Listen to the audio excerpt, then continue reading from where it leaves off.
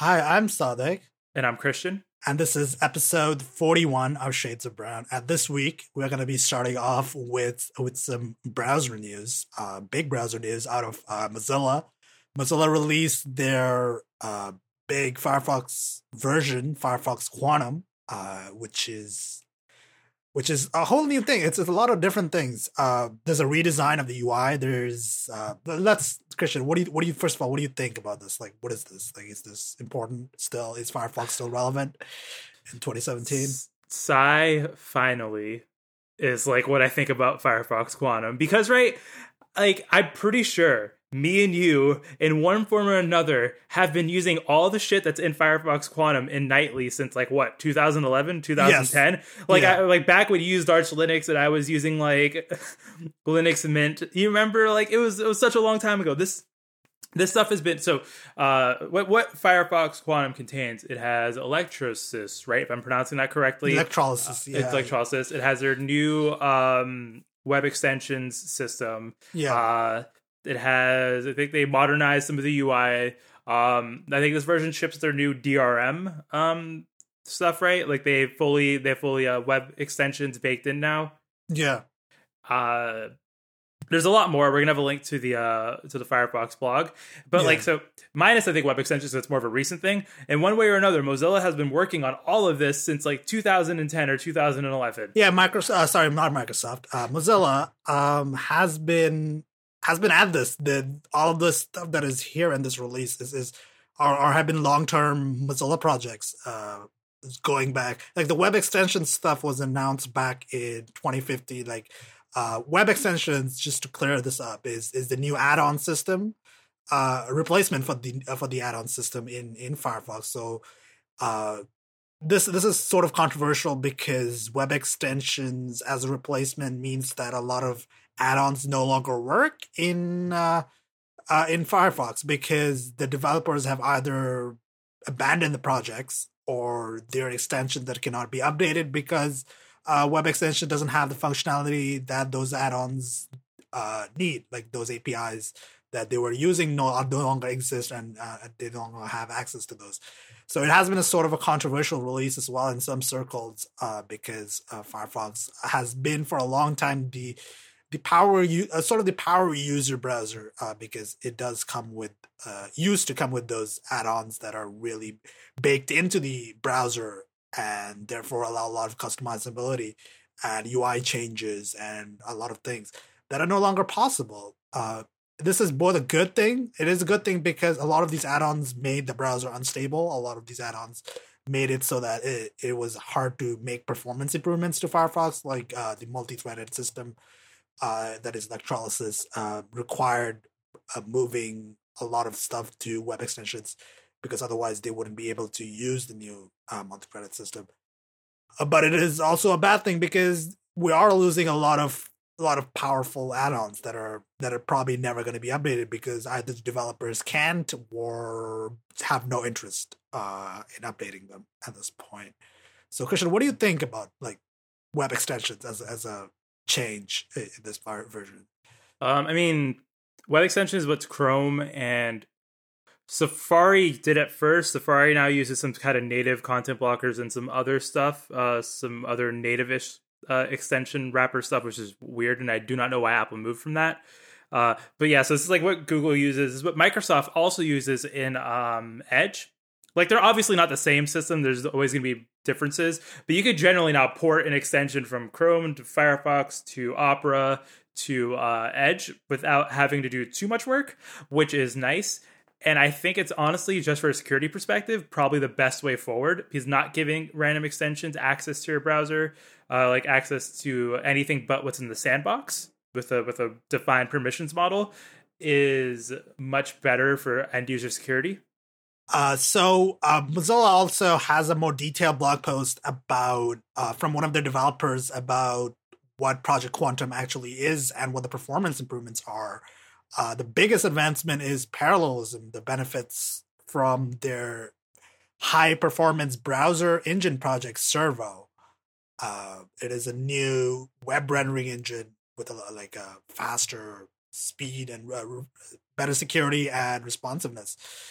It is also like leveraging Rust, the new programming language that is safe and it's a type safe and fast, that was pioneered at Mozilla. So you get this cool stuff that you can deliver all of the components of a web page in multiple CPU threads. So you're actually taking advantage of modern CPUs and not just using that one core really slow UI blocking. What was it? One core? It was one process, right? One process, rather. Firefox used to block in the UI when you load heavy pages because like it would load it at the same sort of thread as the UI thread. Stuff like that has been resolved. Stuff like that has been resolved within the last few releases, but Firefox Quantum really is putting, and it is super fast. I'm telling you, it is as fast. You will be hard pressed to tell the difference between Firefox and Chrome. I want to say on Windows, it's a different story on Mac OS, right? So the gold standard on Mac OS is Safari, but Safari doesn't support a lot of things that makes the web apps nice, right? Like if you just read stuff on a Mac, you'll be fine with Safari, but if you use Mastodon, that has problems. If you use Discord, Wire, any of those, you can't use them in Safari because Safari doesn't properly support WebRTC, even though Apple keeps saying that they're going to do it. Please fix that, Apple. But Safari is fast. Chrome is second fast, like second best, rather, if I can speak English properly. And I want to say this new version of Firefox is faster than previous ones, but the UI is choppy. Like, I noticed this when it was in beta. I didn't really say anything about it because I figured, right? Like, oh, it's the beta builds, it's fine. But animations are just choppy on my Mac. Like, opening tabs and closing them chugs. Are you sure you don't have, like, 3D acceleration disabled or something? Because I wiped the profile, right? And did a clean install of Firefox when the stable version came out. And like it'll just dip in terms of like the frame rate of the animations and stuff. Yeah, I'm not saying that. Yeah, I'm not saying that at all. Like it's fast all around. It's the animations are really smooth. Everything is very responsive. Like it's definitely better, right? I'm saying compared to like Safari, and Safari has the advantage of probably using some APIs and stuff that no one can touch on macOS. Yeah, Safari almost doesn't count because Safari is first party, and that means that Apple gives it privileges that other browsers simply cannot probably use, right? So yeah, when compared to Chrome, I think at this point, compared to Chrome, right? Yeah, it's I would say it uses less memory than Chrome. Something we didn't say earlier, which I do want to touch upon, is that this new move to a multi-process model with parallelism and so each tab will run in a separate process, right? So if one tab crashes, it takes out the whole entire browser, or something Google's been doing since the inception of Chrome, makes Firefox now use a bunch, much like its RAM usage is skyrocketed, right? Like it's not as bad as Chrome, but it is using more RAM. It is using more RAM, but this is an unfortunate, like it's a sort of a side effect of progress, I guess, in this. Like if you want a more stable browser, you're gonna have to do it. Like there is just no getting around it. Like Firefox has been working on this for a long time. It has been a long time coming. But it just like you have to do it. Like there's no other way that you're gonna make the browser more stable other than separating tabs into their own processes, right? Like that's just how it is. You can't get around it.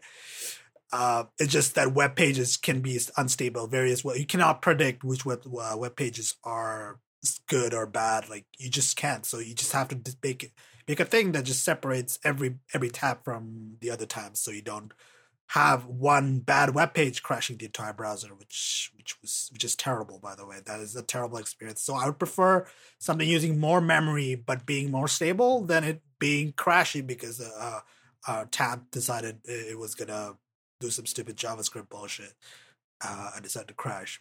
So yeah, and honestly too, I guess at this point, right? Like none of these modern browsers are really designed for people who have like 300 tabs open anymore. No. To be fair to most people, the majority of use cases of browsers are not even 10 tabs, probably, I would say. Like, I don't think people even have more than 10 tabs open, most people. Yeah, it's probably how they manage memory in the long term, right? Like, if you have Facebook or Discord open for a while, not having that like you eat up a bunch of RAM, and having good garbage collection for that is probably you should focus on that more than like making Firefox usable if you have 500 tabs open and 10 windows. Yeah, that is definitely not the use case Mozilla is obviously optimizing for. That makes no sense because most people do not have that many. Hell, even I don't have that many tabs open. At most, I have like 10, maybe 20, depending on what I'm doing. But I tend to close tabs fairly often because tab management in Chrome is hard, but it's also that I figured that after a while that having a lot of tabs open is actually not working in my benefit. It's actually working to my detriment. And what I do is if I need to read something later, I just put it in Pinboard so I can read it later. So that is what I do. I use bookmarking. I use, like lists and other things so I don't keep tabs open anymore. I don't keep tabs open for long periods of time. And I don't think most users do. And so that is not what either Google or Mozilla are optimizing for, which makes sense. So if you have a lot of tabs open, well, that's unfortunate, but this is really not going to be this is really not going to be like, not any browser, I think at this point is going to be the browser for you. Like it is just, all of these browsers are moving past that model. So that's the thing. That's Firefox Quantum. Well, wait, we got some more. Hold on. Oh, we got some more. I need to talk about, I know I said the animations were choppy, right? But they're also nice. I need to talk about how nice they are. So when you're loading a tab, right? It has like these two little it's like a blue ball that just kind of moves back and forth, right? And then when it's done loading, it expands out to the tab. And if the page is seeking something, there'll be a blue bar at the top of the tab, which has a moving animation. And how the refresh button animates now, like Firefox is a very playful animation style. I know I said it was I said it was choppy, but it's different. The animation style is nice and I like it. Whether or not it's choppy on my system is a different problem that Mozilla can work on. But how they've made Firefox like fun to use and I like it. I mean, am I going to switch from Safari, right? Not really, because I have an iPhone and Firefox on iOS is not good. And having bookmark sync and all that stuff is really important. But like, if you're using Chrome, just maybe don't use Firefox. Maybe. I think at this point, what I would say is if you used to use Firefox, then you switch to Chrome because, Firefox was slow or, stuff like that, then consider giving Firefox another try. You'll be, I think, pleasantly surprised. Like it is a really nice browser at this point. And this release is a very good release. And I recommend at least giving it a try, like at least trying it out and see if it works for you. It's cool. Like this is good. This is good stuff because Chrome for a long period of time has been dominating, and I'm not really a fan of that, to be honest, because we need more competition in the browser space so stuff doesn't become Internet Explorer again. And that. Speaking about Internet Explorer, though, Edge has gotten good too. I just want to say, with the Fall Creators Update, I would say Edge, Firefox, and Safari are like the three browsers that you should now use. Like, I think it's time to just tell people to stop using Chrome, just for the fact only that Google's getting into a weird place of internet advertising right now where they have those ad blocker tools, right? That's built in the Chrome, and they're just starting to dictate like what can and what cannot be shown. Yes. There's sort of an ideological point to be made with browsers, I suppose. If you want to use like browsers that are not as popular but like all of these browsers are good. Like Chrome is fine, but it's like Google is pushing all these web standards that they implement first in their browser, and then everybody else has to implement because Google implemented them, and stuff like that. So I feel like using Firefox at this point maybe constitute like a sort of like a stand against Google dominating the web, which I think is good. Like I wrote a blog post a couple weeks earlier about making the projects that we want to see the web become what we want it to be, right? Like a good open web, and I think Firefox is still embodiment of the open web, and I think more people should actually give this a try because it is good. So that is Firefox Quantum. I think. Do you have anything else to say about it? No, I think we hit all of it. Yeah. from that, we move on to some bad things, I guess. Bad things being, first of all, there's a new Need for Speed game. It's called Payback, Need for Speed Payback. And It's called Payback because you pay EA back money for buying the game again and again. Also, shouts out to Jim Sterling for that joke. I can't steal that joke, or I mean, I can't put claim on it, but it was good enough that I want to repeat it. Because so, I think we've talked about loot boxes and all that, and how they're hot garbage and everything's bad. But Need for Speed upsets me on multiple levels because, like, the review that we have will be the Ars Technica review, and the driving's bad in the game, which is firstly, like, it's a driving game. How do you fuck that up? Like, that shouldn't have made it out if the driving doesn't feel great. But also, they put car customization behind loot boxes. I want my sick, like, floodlights on the bottom, and I want my nice rims. You can't do that. That's not how it works. It is bad. It has a bad, like, the story is extremely. I mean, the story in Need for Speed games have never been good, but this is particularly garbage. It's just they weren't even trying. It's just all bad tropes and terrible voice acting. The car handling, as I mentioned, is mediocre. Like, it is really bad. Like, I don't understand how do you fuck this up? It's garbage. Loot drops, as we mentioned, for everything, for performance upgrades to your cars, to customization options. It's all loot boxes. So which makes it very, very grindy. It is grind to get you to buy loot boxes. That's fucking it. That's it. That's disappointing as hell, but that's what it is. Also, there's apparently the ugly thing in the Ars Technica review is apparently there's a character description called Anarchist Hacker Street Racer, which is an unironic spoken character description. So yeah, just skip it. Go play Burnout Paradise because, you know. Here's what you're gonna do. All right, here's where, like, if you have a PC, if you have a PS4, I'm sorry, all you have is Gran Turismo Sport. There's no backwards compatibility. But if you have a PC, you have an Xbox. You're gonna go, hey, if you're on PC, just get like Most Wanted, the first one, right? Yes, yeah, first Most Wanted. Just play old racing games, okay. We don't recommend, us at Shades of Brown, we don't condone piracy in any way whatsoever. No. But if you could find a physical disc of this game called Midnight Club 3 Dub Edition and a PS2 emulator, like, A1 right there. Yeah, that is the good shit. It has aged. It has aged pretty well. I think racing games age better than other games, but Midnight Club 3, Need for Speed Most Wanted, the original one, Burnout Paradise, which you can buy from Steam. Or also the Xbox backwards compatibility. Xbox backwards compatibility, or if you want a new game, Forza Horizon 3 is what you want. Forza Motorsport 7. That's also bad with loot boxes. Forza Motorsport 7 is also a bunch of loot box garbage. So just get Forza Horizon 3. Wait, can we have like a sidebar on why Midnight Club 3 is good? Like, I think we've mentioned it before, right? But I don't think we've ever had like a serious discourse on why this game is amazing. It's been a while. I don't remember, honestly. I don't remember much of the details. Okay, I can go into some details then. Okay, so go ahead. You're like in Detroit, right? I think that's where the game starts at. I think it's Miami, San Diego, and Detroit. There's 3 cities, right?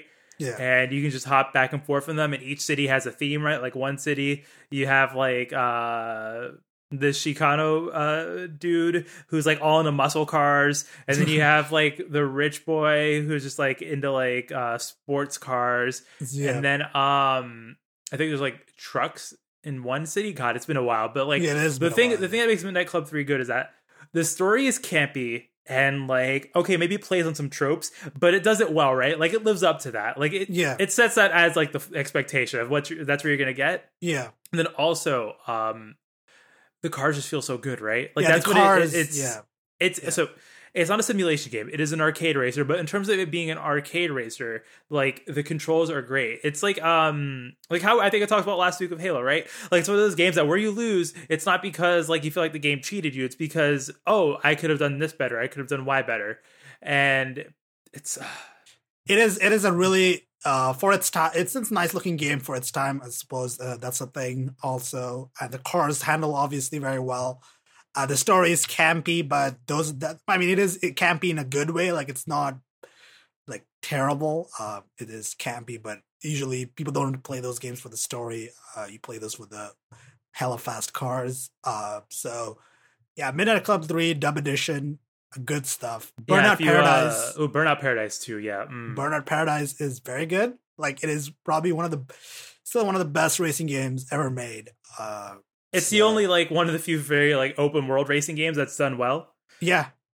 I mean, Burnout Paradise is really good. You could get it, as I mentioned, get a copy on Steam or from Xbox One backwards compatibility. Also, if you want me and Zach to do a let's play of Midnight Club 3, please add us. Because I would have to get a copy. I don't know where. Maybe I GOG? mean, I don't. Maybe GOG. Yeah, we gotta find a definitely legit copy of this game somewhere out there. We can do it though. Yeah. We can find it. Yeah, we can. I can find it, but like maybe GOG is selling it. But I'd have to. Was there a PC release in that Club 3? Or wasn't it only PSP? Yes. I played it on PC. Shit! I played it on PS2. I thought it was like PS2 and PSP that had it. No. PC had. There was definitely a PC release because I do remember playing it. Wait, was there an original Xbox one? Because what if it's backwards compatibility for the Xbox then? Maybe it is. Maybe you can get like a used copy of it, but I'll see if it's available on like GOG, or maybe even on Steam. I don't know, but I want to pick it up because it is a good racing game, and we don't get many of those anymore. But also, yeah, Forza Horizon 3 is very good. Still play it. I don't even know how many hours I have into it, but it is a lot. It is a good game. I recommend it. It is definitely more arcade racing, but you can make it more sort of like simulation racing if you really want that kind of thing. But it is definitely geared towards arcade stuff. So give that a shot. If you want to buy it on Windows, you have to have Windows 10 and the Windows 10 store. You have to buy it from the Windows 10 store. But which is fine though. Fine. It is Xbox. It is a Play Anywhere title. So if you do buy it digitally on the Microsoft Store, you get it both for Xbox One and PC, and those you can play multiplayer between them, which is extremely good. Just quick update of Midnight Club 3. I looked it up. If you're gonna find it, listener, get the remix edition because it has Tokyo in it. Oh, okay. That's good. Where did you find? Like, is it available on GOG or something? No, there was no PC release. It was PSP, Xbox, original Xbox, and PS2. Then what did I play? You played it on the PSP. I'm putting my money that you played it on your PSP. Oh, that was probably like I somehow misremembered it. Like I thought I played it on a PC, but apparently not. Okay, sure. I do have a PSP, by the way. So you still have it? Yes, it still works. It's still functional. Damn. I have the original PSP, the fat one, PSP 1000. Speaking of old consoles. Wait, does your analog stick still work on that? It is worn out. It works, but it's worn out. It's a little wonky, but it still mostly works. I could probably get it replaced if I really wanted, but I don't really play it anymore, so like I don't see the point. But yeah, it still works. You can still put UMDs in it, and it'll still work. Do you remember PSP hacking? Yeah, I do. I had an iOS theme on it. I had an iPhone 3.0 theme on it, right? Where you remember how it used to have like that water drop background when Apple first added like backgrounds in iOS 3? Yeah, my PSP, like the reason I got a PSP was because it was moddable. Like PSP 1000 is fully moddable. You put custom firmware on it. You can do emulators. Obviously, you can pirate games. That was a big deal because back in high school, I didn't have any money, so I couldn't buy games. So that was the thing. I played a lot of Gundam games on my PSP, and it's still installed on my PSP's memory card, so I can still play it. Things like that, it's good. Bruh, the Midnight Club 3 website's still up. I can't load it properly because it says you can enter the garage, but it requires Flash Player version 7. Oh my god. I'm sending you a link. Jesus. Right now. Wire is not open, so check the Discord. Oh Lord, that is good because that is So this link's gonna be in the show notes. Yeah, look at that. That's that good shit right there. That's that good shit. That website is like very 2000s, like it is very extremely 2000s. It says Flash Player 7 required. It's Rockstar Games published it, and it was a Rockstar San Diego game. So that's that. It also says like the original price. Yeah. Oh no, that's not the original price. I guess that's like a later price, like a maybe it was finished price for 1999. PlayStation 2 computer entertainment system greatest hit and Xbox Platinum hit in stores now. You can get a wallpaper for your PSP. They have a Ducati wallpaper for PSP with an aspect or resolution of 480 by 272. That sounds right. Yeah, that sounds like the correct resolution for the PSP. Yeah. So if there's a better pitch for Midnight Club 3 than any of us could make on this show, yeah, here's what they put. They put Midnight Club 3 Dub Edition has more speed, more choices, and more chrome than any game has ever packed under the hood. That's it. That's it. That's all you need. And you need the 2000s ass website to sell you on it. I mean, take a look. We're gonna put it on the show notes because it's this is a part of web history. I think I'm gonna put this. Go to archive.org and make sure this is archived because like this shit is good internet history, and we need to keep it archived. Speaking of not good shit, we're gonna move on to the Razer phone. It came out. I guess Android Central has a review of it. It is an interesting design. It's basically the NextBit Robin design. So Razer bought NextBit earlier this year. So this is what this is. It has a 120 hertz display, good battery life, very good performance, obviously. Nice design, but it has bad daylight visibility on the screen, terrible camera, no water resistance, and it ships in no good. So LOL. Like that's all I have to say about this phone, right? Because what's the point? Like it's 2017. You can't do this. I understand what they were going for, like especially the display. Like having 120 hertz on a display is genuinely an interesting thing, right? And it's genuinely something that is cool, and I respect the fact that it did that. But at the end of the day, your camera's not good. It's not good in sunlight. The phone itself, that's a big phone. Like I get it, there's top and bottom speakers, but still, like it's so big and bulky relative to like the screen bezel ratio. So like, I mean, that is forgivable. That is like a design aesthetic choice, I guess. Some people are. I'm okay with it. I'm okay with the bezels, but like what is not okay is the terrible screen quality and the terrible camera for a $700 phone. That is definitely not a great look for Razer's first phone product. And the focus on gaming is not relevant to me at all. Like Android gaming is just not. It's not compelling in any way. Like even iOS, right, which is like the gold standard of mobile gaming, not consoles. Don't at me. Is like not great, and it's only like what is this? Oh, great! My free to play game where I have to spend $10 to move past the level is gonna look wonderful on this nice display. Like, what's the point, right? Yeah, it's not even a nice display. Like, try playing it outside and it'll look garbage. So that's that. I mean, it's. I was hoping this was a good phone because this is a very nice looking phone. NextBit has a good aesthetic for design. I think I like their design. Even the bezels are bulky, but I don't think they look bad. I think they look pretty good. But unfortunately, this is not a good phone for the price, which is unfortunate. I mean, it is. Everybody was hoping this was good, but god damn it!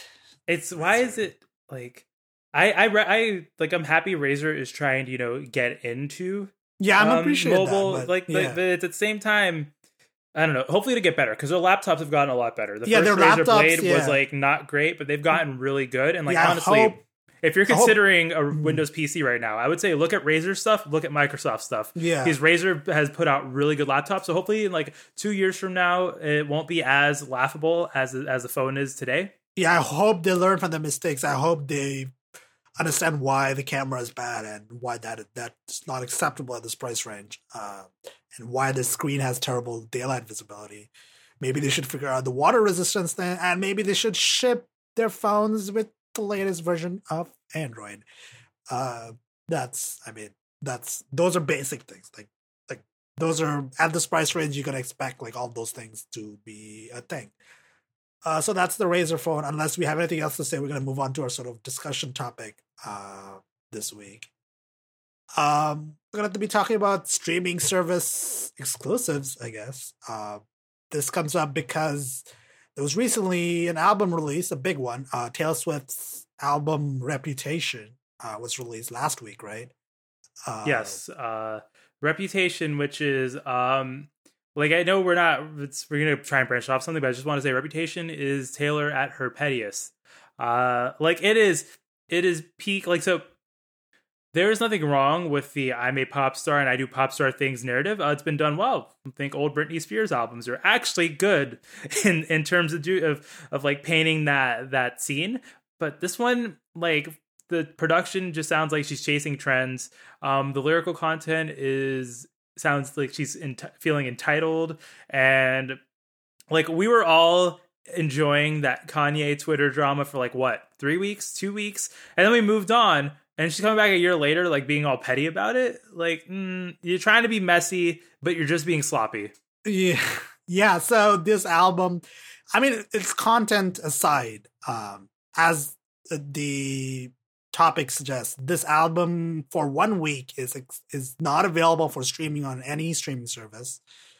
It is purchased only from, I guess, CD on iTunes. Is that it? Yeah, and if you go to Target has a exclusive edition that comes with a magazine. She's chasing Frank Ocean there at the Boys Don't Cry magazine, and it's full of bad poetry written by Taylor herself. I mean, yeah, this is a Taylor's thing, I guess. This is now a Taylor's thing where she doesn't release albums straight away to streaming services, and she wants people to actually buy them, which I can sort of respect, but it is frustrating at the same time because I just want to listen to the album without buying it. Like, if I like it, I'll buy it. It's not a big deal for me to actually buy the album, but please let me listen to it before I buy it. That's the thing. I mean, it's not going to be available until next week, I guess, on streaming services. But our main topic is streaming service exclusives.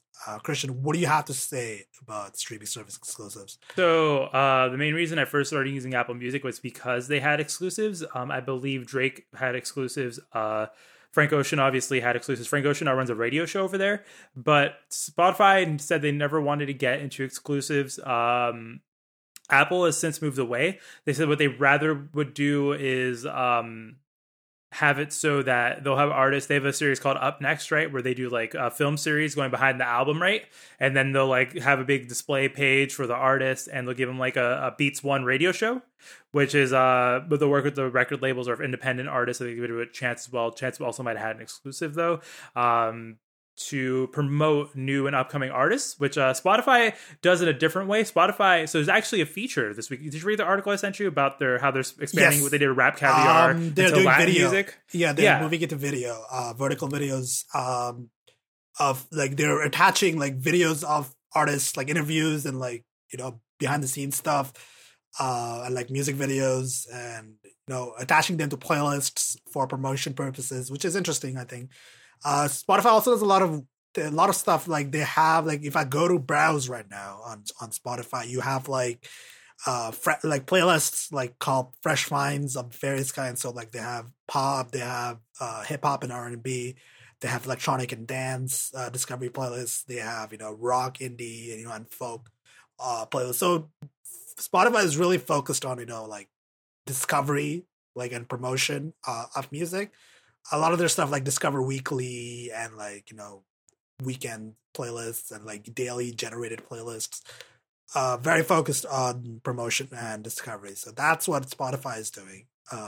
Yeah, and then Groove is dead. RIP. RIP. Yeah. I think it's only Spotify, Apple Music. I guess there's Google Play Music, but really, like, who uses Google Play Music? Only the biggest Google nerds, I think. And please don't at me if you use Google Play Music. I know like 2 people who do. But you're in such a minority, and the only rean why Google can claim that they have Google Play Music subscribers is for people who pay for YouTube Red. Like, let's be honest, right? Yeah. There's also Tidal. Do we still talk about Tidal? The thing about Tidal, right? So Tidal's the only one that still has exclusives, and that's more or less Jay-Z just going around to a bunch of artists and being like, I was about to do a Jay-Z voice. I won't. Oh, Jay-Z no. was going around saying like, right, I'll give you a couple $100 million just stay on Tidal. Like Tidal, from what we could tell, they've been like switching CEOs and stuff. That's probably like in shambles too.